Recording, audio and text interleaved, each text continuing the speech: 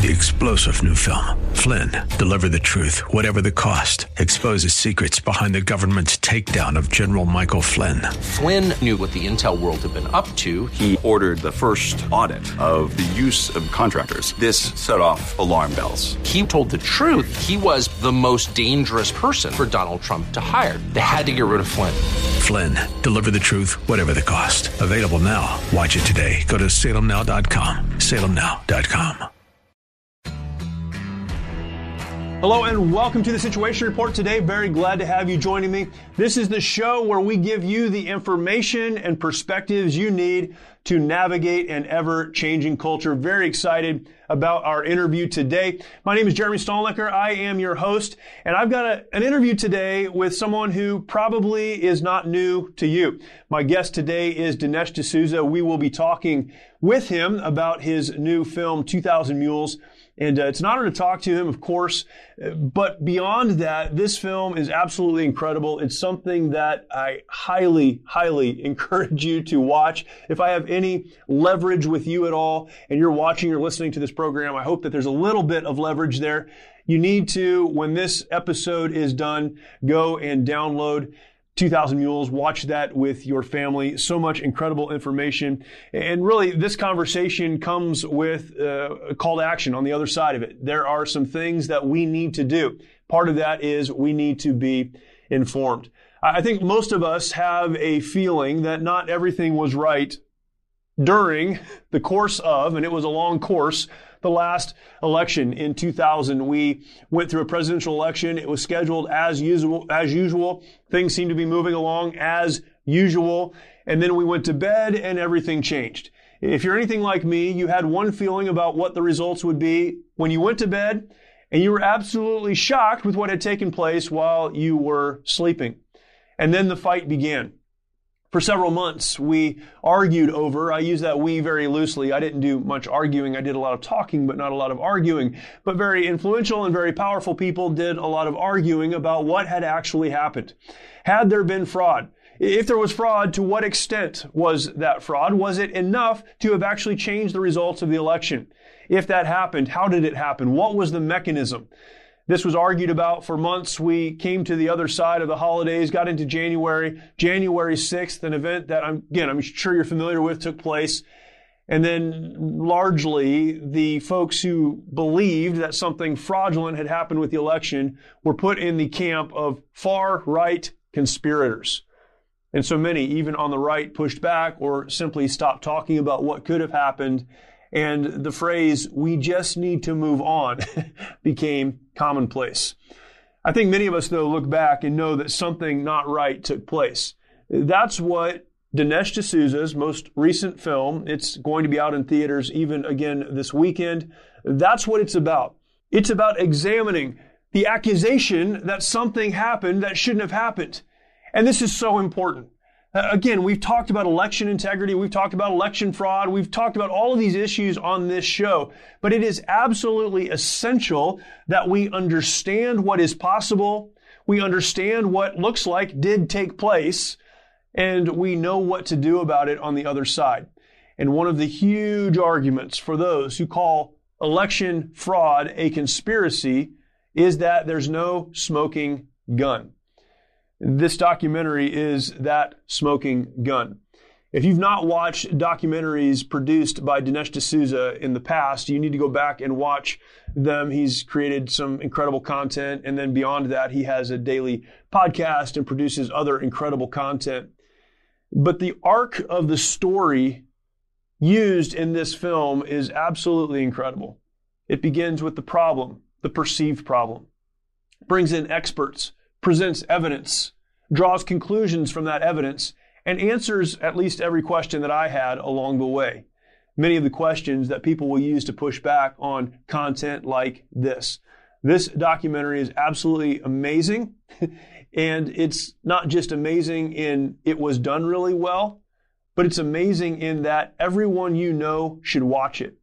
When we talk about navigating an ever-changing culture, we largely lose our power to navigate culture instead of just being pushed by culture if we cannot protect that sacred right that we as Americans have to vote. And this film speaks exactly to that. I am honored to be able to interview today Dinesh D'Souza.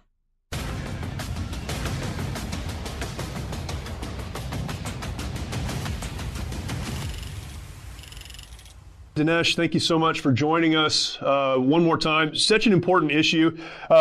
I just mentioned this to you, but I'm so grateful that you did the work on this documentary and what it means, hopefully, to really the future of our country. But thank you for coming on and talking about it. Really appreciate your time. Yeah, I also want to credit True the Vote, the election intelligence organization. They did the heavy lifting with both the cell phone geo-tracking. They're the ones who obtained the video.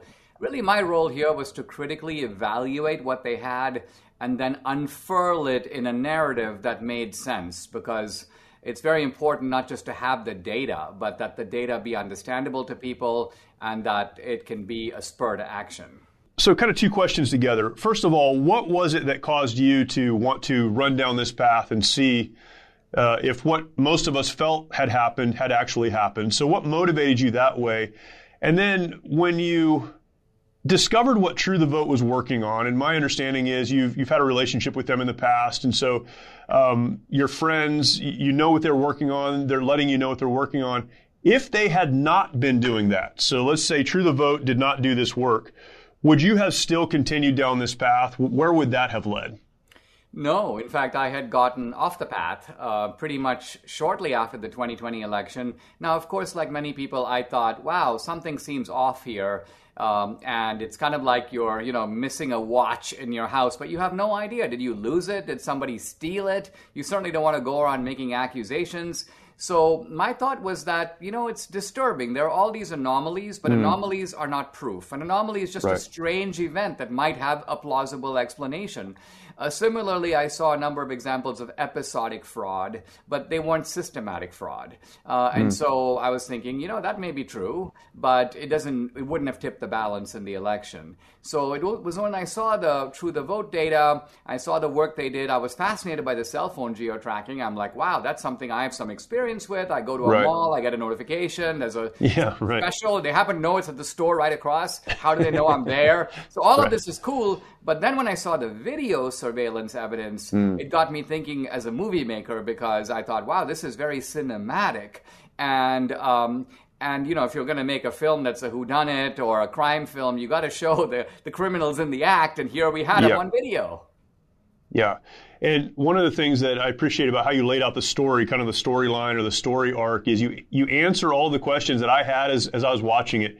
You'd present something, and then I'd have, because I'm cynical, I'd have a question about something, and you would answer that in the process of it. So it really does lay everything out for anyone who wants to consider to take a look at and to consider the evidence.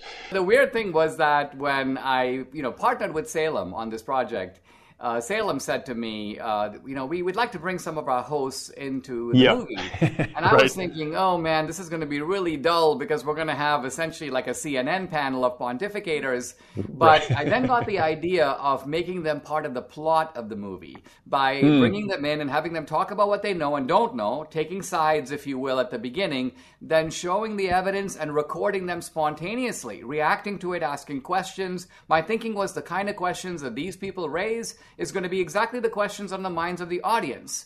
And then finally have them see if they end up in the same place that they started, creating a kind of suspense. How are people going to assess this, and how is it going to make a difference in the way they think? And I think all of that actually enriched the plot of the movie by creating a dialogue about the movie inside the movie. Mike Lindell has a passion to help everyone get the best sleep of their lives. He created the Giza Dream bed sheets. They look and feel great, which means an even better night's sleep for you and me. Mike found the world's best cotton called Giza. Mike's latest incredible deal is the sale of the year. Sale of the year. That means it's not going to happen again. This is the sale of the year. What is it? For a limited time, you will receive 60% off the Giza Dream Sheets that comes with a 60-day money-back guarantee and a 10-year warranty. You will receive a set for as low as $39.99. For a limited time, with any purchase, you will receive Mike's soft cover book free when you use promo code SITREP. Go to mypillow.com and click on the radio listener square and use promo code SITREP.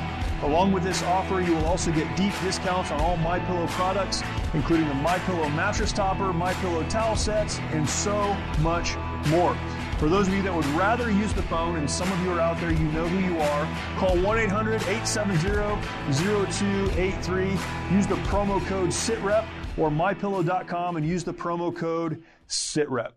Well, you had Charlie Kirk, Sebastian Gorka, Larry Elder, and Dennis Prager on, and anyone who follows, and Eric Metaxas, and anyone who follows Salem Media kind of knows their positions perhaps on this, if you follow their shows. I think it was amazing that they were honest, first of all, as you're asking this question, right? Larry Elder and Dennis Prager, both who have been somewhat skeptical. I don't know how deeply skeptical, but somewhat skeptical. Publicly, they've acknowledged something's wrong. We just don't know what that is. They were honest about that up front, and then going through this process, they looked at it and said, absolutely, something has to be done about this. And so, man, what a great way to pull all those folks in and get that reaction. And part of it was because of the process that you went through with the tracking, video, the rest of it. Can you spend some time talking about that? And again, everyone needs to watch the documentary. But that's the heart of this thing, is the process that True the Vote went through to determine who was doing what and how much. Can you talk about that for a few minutes? Yeah, of course. Let me begin with the fact that True the Vote had an election hotline and a whistleblower came forward. This is, by the way, not in the movie. I'm going to tell this as a preface to the movie. Yeah. A whistleblower came forward and basically said, I deliver these ballots. No one had even heard the term mule. Catherine Engelbrecht coined that term, taking it from drug trafficking and sex trafficking. So this guy goes, I have this operation and I get paid $10 a ballot, and I got paid even more in the runoffs in Georgia. And then True the Vote was like, man, are you the only enterprising guy doing this? And he's like, are you kidding me? There's a whole operation. There's tons of us. We all do it. We all get paid. And True the Vote was then like, wow, instead of taking the word of one guy, why don't we buy the cell phone geo-tracking data from October 1, early voting, all the way through Election Day, and then also in the runoffs? Let's buy all that data, and then let's use it to run a search algorithm for mules. A mule is just a paid operative delivering these illegal votes, who go to 10 or more drop boxes. And the idea here was to eliminate any mistakes, any false positives. Right. You set a very high bar because, if you set the bar at 2 drop boxes, really no one needs to go to 2 drop boxes at all. But one guy would come forward and say, well, I went to a drop box, I dropped in my ballot, and I went past the second drop box, but I just had to tie my shoe right then and there. So you're wrongly counting me as a mule. So they don't want any of that nonsense. So they're like, okay, 10 drop boxes or more. And see, right here, you can see how this blows away. Some of the fact checkers are like, well, Dinesh, in Georgia, you are allowed to deliver the votes of your family members. And I'm like, well, yeah, but do you need to go to 10 drop boxes? Right. 300 times? To do that? This makes no sense. So that's the geo-tracking side of it. And then there's the video side of it.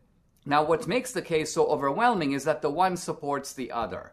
Now, Ben Shapiro and others have said, Dinesh, show me the same mule at multiple drop boxes. And I would answer, if there was surveillance video at all the drop boxes, I would show you the same mule at every drop box he went to. But here's the problem. Out of 10 drop boxes, what if there's video surveillance on only one? Then the cell phone places the person definitively at all 10, but it shows that he got to number 5 at 2 a.m. in the morning, let's just say on the night before the election. I look on the video, there he is. What's he doing? Stuffing ballots. So, yes, I admit that I have all the footage I need, but it's not because of me. It's because a lot of these states violated the election rules and did not do what they said they were going to do and install video surveillance at all the drop boxes. The geo-tracking piece, interestingly, has been one of the pushbacks that you've received quite a bit, and I know you've even commented on this a little bit. What do you say to people who say, well, it's not reliable, you can't use that? You explain this a little bit, you go very deep in the documentary, but how do you respond to those people who just dismiss it? Geo-tracking has it's now a whole industry, and it's a very sophisticated industry. It's relied upon by retailers who use it. They can tell not just that you're at CVS, they can tell which aisle you're in and what you're looking at. So they need this data. They've invested a lot of money in making this data extremely accurate and precise. The Defense Department needs to use this kind of geo-tracking for precision targeting. The CDC uses geo-tracking to figure out if people are social distancing. So think about that. If it's not accurate to within 6 feet, how could you do that? Right. Justice Roberts had a case in 2018. It's called the Carpenter case. And it was a privacy case, essentially about geo-tracking. And Justice Roberts, surveying all the evidence, says geo-tracking is the same level of accuracy as taking an ankle bracelet and sticking it on the foot of a prisoner and monitoring his movements that way. It's that level of accuracy and precision. What's crazy, and I think the pushback on that is funny because, I served in the Marine Corps. I was in Iraq. I've got a lot of friends who served in Iraq and Afghanistan. And so much of the targeting of these high-value targets that was done through cell phones. And the Department of Defense, as you said, and the military, I watched it happen. They were so confident that it was accurate that they would, put a Stinger missile through a window to take out a high-value target. That's how sophisticated it was 15 years ago, 10 years ago, and things have changed even since then. It seems to be a silly argument to me, but it's one, I guess, that people use to dismiss it. I mean, even take something as simple as find my phone. You take your phone and throw it into a field in tall grass. You say, find my phone. Now, if the fact checkers are right, you would not be able to find your phone. The geo-tracking would simply put you in a radius of 30 feet or 30 meters. No, the geo-tracking will take you right to your phone. So these are just all different ways of seeing that this is a pathetic and very weak line of counter-argument. And let's remember, too, if you're trying to get a guy who goes to a Dropbox, you don't need precision within inches. You simply want to show that he's within a few feet of the Dropbox. That's all. Yeah. I track my kids through this data this way all the time. This is how I know where they are and what they're doing and when they're lying to me. So yeah, it's extremely accurate. What a fascinating way to approach this problem. Now, when you talk about this, geo-tracking, there's video surveillance, you extrapolated the numbers, and you even talk about how the numbers add up in a way that would have impacted the election. Are you suggesting that when we talk about fraud, this is all that happened? Or were there other things that happened? This is just the thing we can prove. Right. I'm simply saying that this is all we looked at. And remember, when I say looked at, True the Vote only bought data, not even in whole states. They identified 5 so-called swing states, battleground states, and then they bought data in the greater Atlanta area, which covers 3 or 4 counties. They bought Phoenix and a little bit of Yuma. They bought Detroit area of Michigan, Milwaukee, and the greater Philadelphia area. That's it. So even if this type of fraud was going on, hey, if I was a fraudster, I would try it in Ohio. I would have tried it in Florida. Any state that you thought you could win, you try it. Now, maybe you didn't do enough to win, but there's no reason to believe the fraud is limited to these 5 areas of these 5 states. But that's the only place. It's almost like saying I took my flashlight, I'm looking for ants, and I put it on 5 different places on my porch, and I found ants in all 5 places. But yeah, you expect a lot more ants. And I'm not even saying there weren't other types of fraud. I'm simply saying I focused on this one because it's effective, it's provable, it's observable, and it's enough. Yes. You spend quite a bit of time talking about the funding source, and I think the conclusion that you came to in the documentary was, so there's enough money to run an operation like this, and we're talking about thousands and thousands of people across the country. One of the questions that came to my mind was, who is organizing it for an operation like this? And if it is a cartel type of operation, we think of the mob or something. There has to be a person or a group of people that are the hub that's directing what's happening. Who is that, or who do you think that is? Who's pulling the strings on it? Let me disagree slightly in the sense that there is a difference between this and the mob to this degree. In the mob, I agree. You need a Don Corleone. You need the 5 families. You need the direct orders. So in that sense, you need a conspiracy. It's not a conspiracy theory. It's an actual conspiracy, right? Right, sure, now, right. When you're dealing here with the Democrats and the left, I use what I want to call a coordination theory, which is like a conspiracy theory, but it's a little more sophisticated. So think of it this way. Mark Zuckerberg puts a lot of money into the election, and his goal is to infiltrate the election offices, A, and B, ensure a multitude of drop boxes. Now, he may know nothing about the mules, but he is facilitating the heist by paying for those drop boxes. Right. Number two, you have Stacey Abrams, you have Mark Elias. They're fighting tooth and nail in court. No voter ID. They want to weaken the signature requirements. If the signatures don't really match, give the benefit of the doubt to the voter. They're enabling the heist. Again, I don't know if they know about the mules, but you notice how all these things are setting up the heist. Now, it doesn't mean the heist took place. I think where our movie really takes off is we show you the heist. We show it to you. And then we say, listen, and of course, some of the people, even people on our side who have disputed the movie, they're like, well, Dinesh, you know what? You haven't proven to me where he got the gun. I'm like, yeah, but I'm showing you him discharging the gun. Right, he has the gun. Stores in the area. He could have got, I don't know which store he went to get the gun, but when I show you the crime, I don't have an obligation to prove definitively where he got the gun. Right.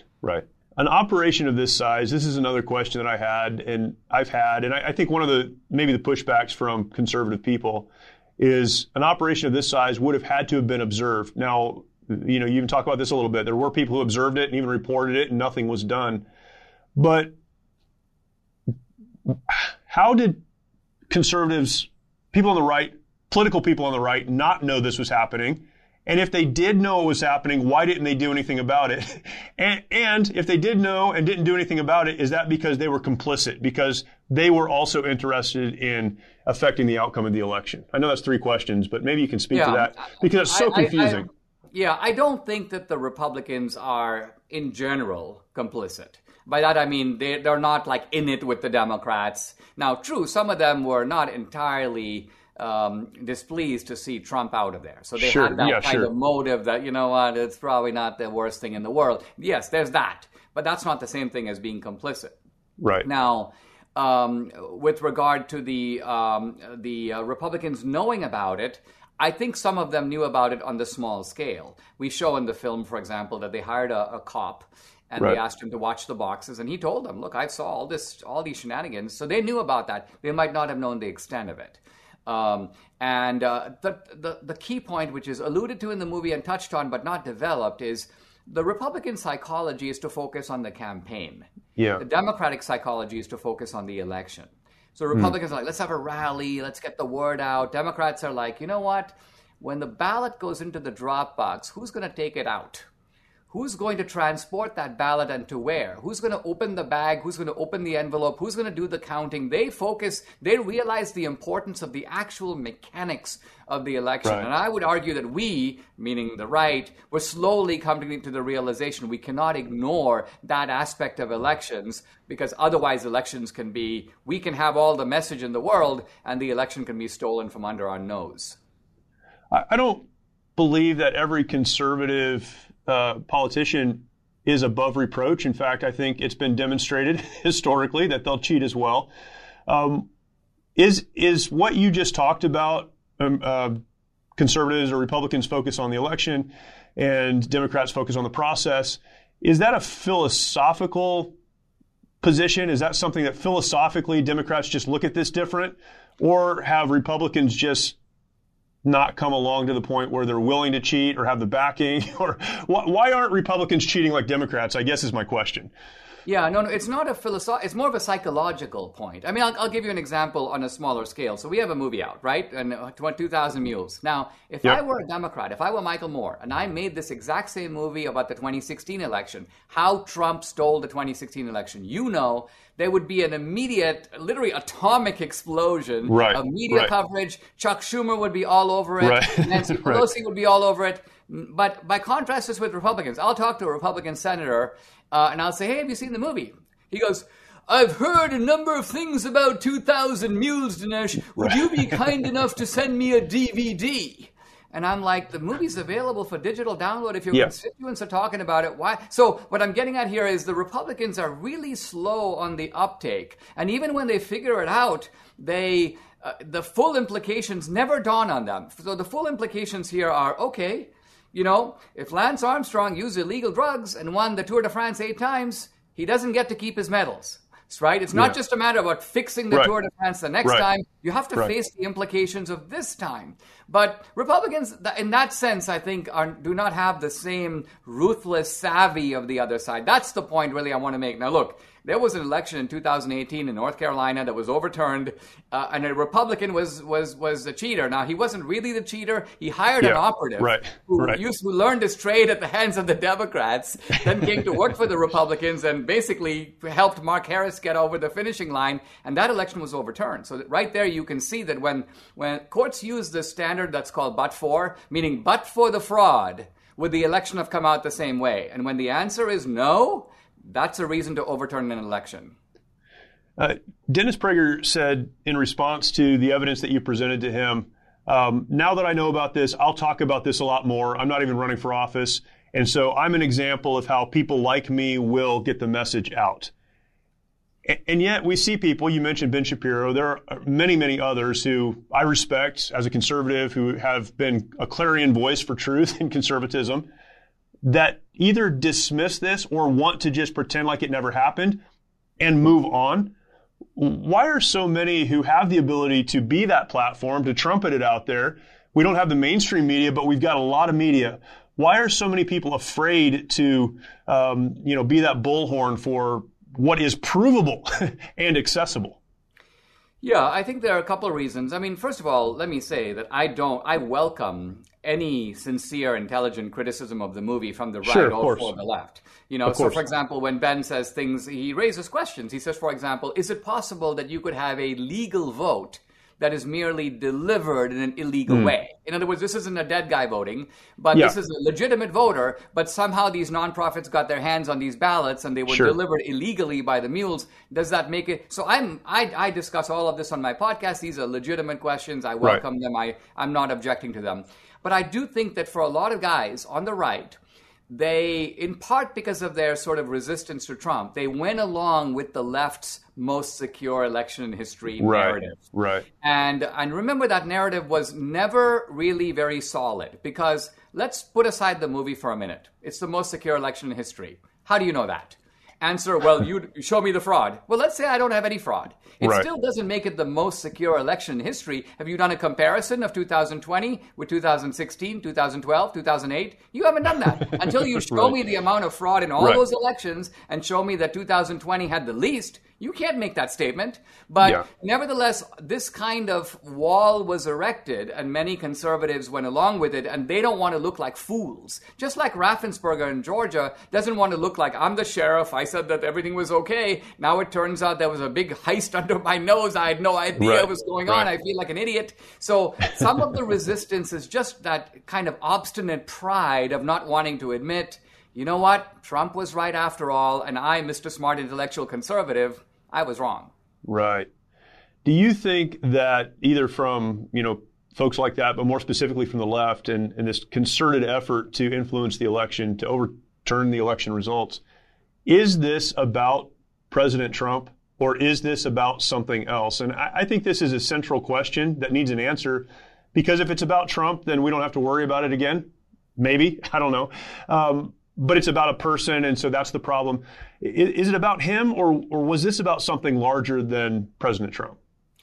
Well, I think for the left, it was about Trump. And I think, in fact, there is a feeling, even on the left, that I've picked up, not directly but implicitly. It's sort of the feeling that, you know what, Dinesh? We know we stole it. But you know what also, Dinesh? We were right to do it. Because this guy, Trump, is an enemy of democracy. He's an authoritarian. He's a neo-fascist. Yeah. And so stealing it from him is not the same as stealing it from Reagan or stealing it from Bush. Right. So there are people on the left who very clearly have this point of view, although they're very reluctant to say it explicitly. There's that going on.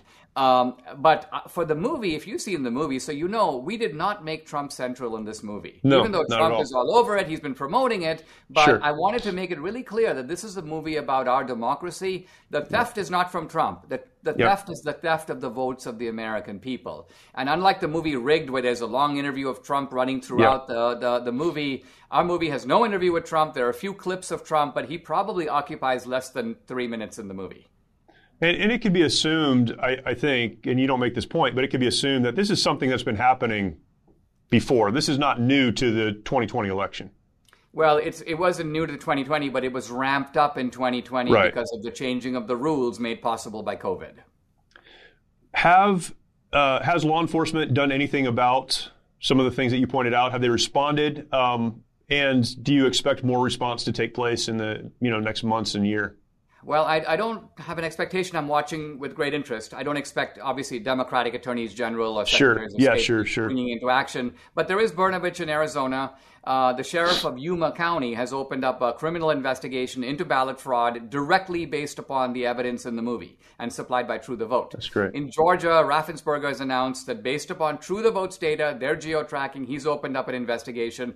As I mentioned a moment ago, it's a little tricky in Georgia because both Raffensperger and Brian Kemp came out publicly on the other side. Raffensperger had that spat with Trump.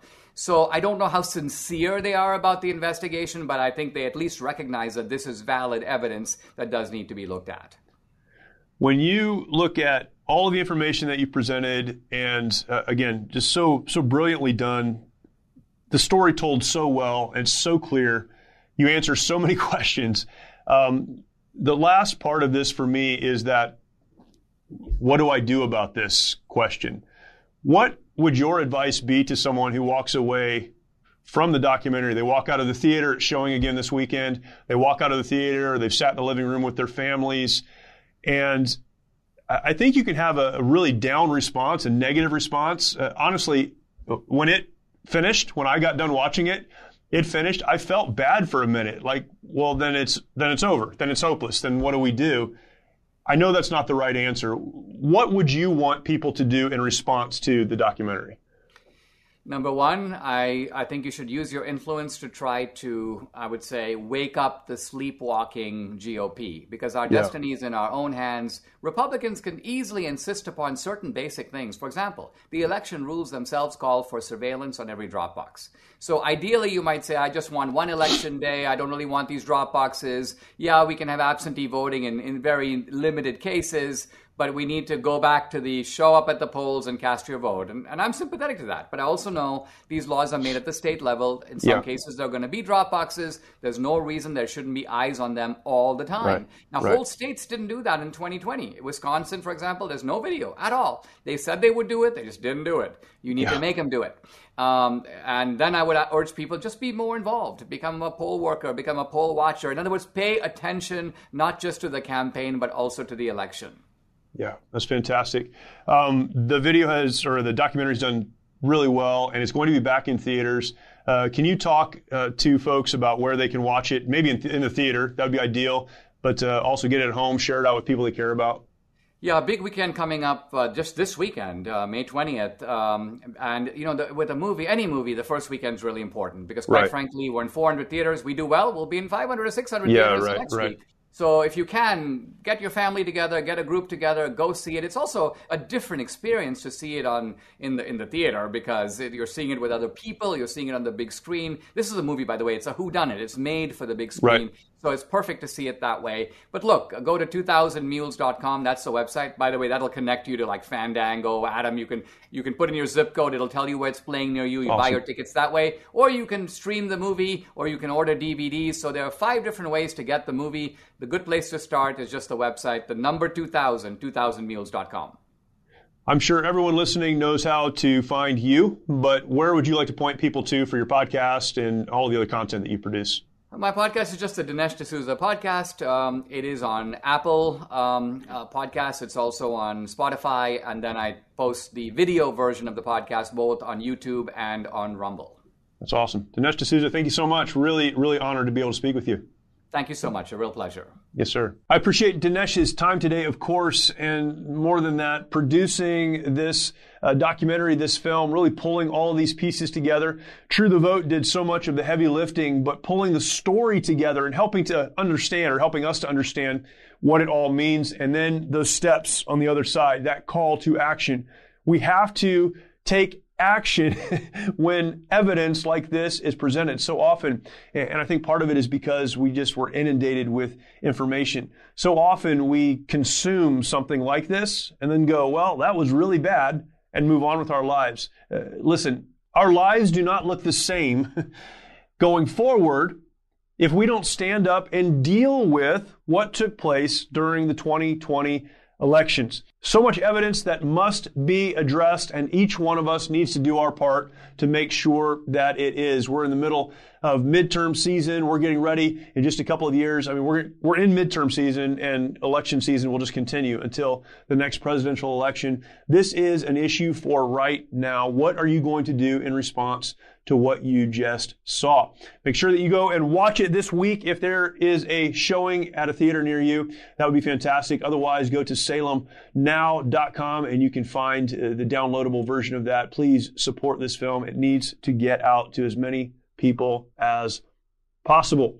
Thank you for watching or listening to the Situation Report today. Really appreciate it. Again, we do our best every single episode, 3 times a week, to give you the information and perspectives you need to navigate this culture. This is just one example of that. We do this as often as we possibly can, trying to ask a question and get some answers to that question. And then on the other side, say, well, based on that information, what can we do? That's what this show is all about. And we hope that it will be a help to you. Make sure that you are subscribed on your favorite podcast platform. If you're not yet subscribed, subscribe right now. And then go over to YouTube. You can find the Situation Report on YouTube. Go to YouTube, search for the Situation Report, subscribe to our channel there, hit the notification bell, and watch those videos. Huge archive of other content that we put there as well. Share that out. Leave us a comment. We would love to connect with you on YouTube. Again, thank you for watching and or listening. We will talk to you next time.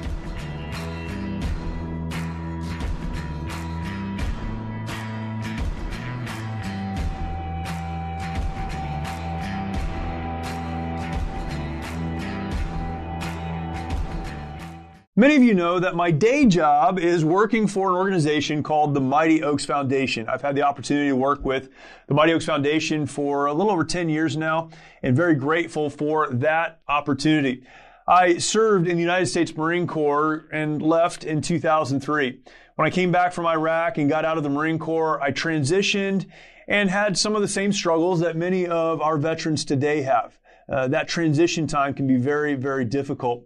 I moved on with the help and support of my family and others in my close-knit community, and really in many ways tried to walk away from my service. It was too hard, too difficult for me to look back, to remember, to stay connected, and so I chose not to.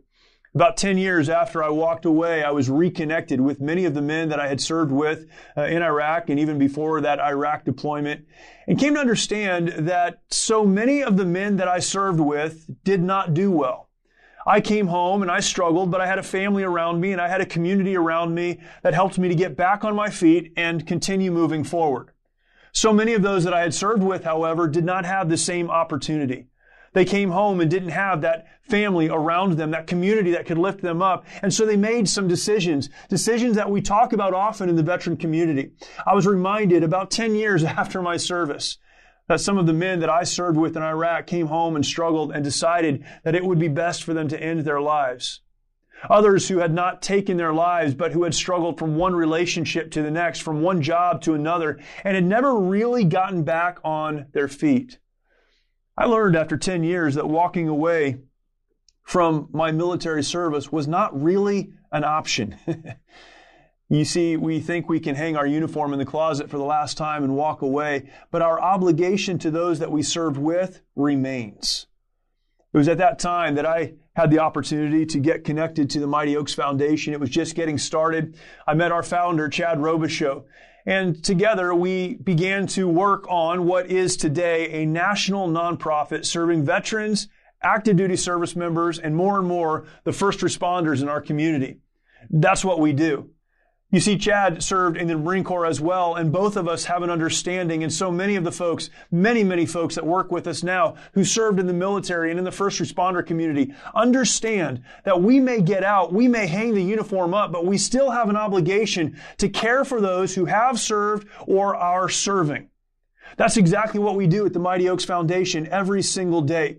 We run programs across the country for those who have served, veterans, or are serving, active duty service members, those who are serving in their community as first responders, police officers and firefighters, and others in that first responder community. We serve them by helping them to understand that there is life beyond their service, that their identity should be wrapped up in more than a uniform or a job that they've done or are doing, that there is a purpose, that there is a plan. In fact, that God, the Creator, has something He intends for them. And that if they'll simply align their lives to the life that He has for them, so much of the trauma, so much of the difficulties, so much of their past, so many of those things that have a hold on them, they may not go away, but they won't maintain the hold and the control. Here's the message we try to convey and communicate. There is hope. And there is a community of people found within the Mighty Oaks Foundation that understand where you've been because we've been there. We don't have it all figured out. We're certainly not perfect, but we've taken some steps to move forward, and we want to take you with us. That's what we do. How do we do that? Again, by communicating the fact that there is hope, by connecting with others who've been there and know how to move forward, and by getting around you and supporting you as you begin to take those very important steps yourself. The Mighty Oaks Foundation is blessed to have supporters across the country that make it possible for us to do the work that we do at no cost to the veteran, the active duty service member, or the first responder. For you to attend our program, you simply need to set aside 5 days and come to one of our locations, one of our facilities. We'll do the rest. There will be no cost to you for the program, no cost for the transportation to get you to the program. We do all of the planning and all of the logistics. You simply need to get there. We want to remove every obstacle for you to get the help, the encouragement, the strengthening, the hope, the renewal that you need. We're thankful for the opportunity to do that. Perhaps you are not a veteran or a service member. You're not in the first responder community, but you care about those who have served and are serving our communities. Well, you may fall into the other category then. Perhaps you're someone that can support what we do financially to make it possible for those folks to come along. Maybe your support is not financial support, but you know someone in your community, in your town, in your church, in a club, or something else that you're a part of that could use this kind of support and encouragement. Plug them in. Let us help them. Let us get them on the road. No cost to them. We want to do the work, but we need you to get them to us. That was a lot of words. If you listen to the show, you know I say a lot of words sometimes. So let me point you to the one place where you can get all your questions answered. MightyOaksPrograms.org is our website, MightyOaksPrograms.org. There you will find more information about what we do as an organization. There's an application for those who would like to apply. Fill that application out. Our team will get back to you, set everything else up. If you would like to support the work of the Mighty Oaks Foundation, you'll find a place to do that there as well. And there is also a section for resources. So many of you know people who need help but may not start by coming to a program, attending a program, but they would read a book, they would watch a video, they would listen to a testimony. We have those resources there for you as well. So please come and join us at the Mighty Oaks Foundation's website, MightyOaksPrograms.org. Our veterans, active duty members, and first responders need our support. Maybe you're in that category. You need our support, and that begins by going to the Mighty Oaks Programs website, MightyOaksPrograms.org. 3-star General Michael J. Flynn, head of the Pentagon Intelligence Agency, knew all the government's dirty secrets. He was one of the most respected generals in the military. Flynn knew what the intel world had been up to. He understood its funding. He ordered the first audit of the use of contractors. This set off alarm bells. The explosive new documentary, Flynn, Deliver the Truth, Whatever the Cost, uncovers the facts behind this scandal. Flynn told the truth. He was the most dangerous person for Donald Trump to hire. I find out the worst enemy that I'm going to face in my life is right here in America. They took my assessment and they wanted me to change it. And I was like, I'm not changing it. They had to get rid of Flynn.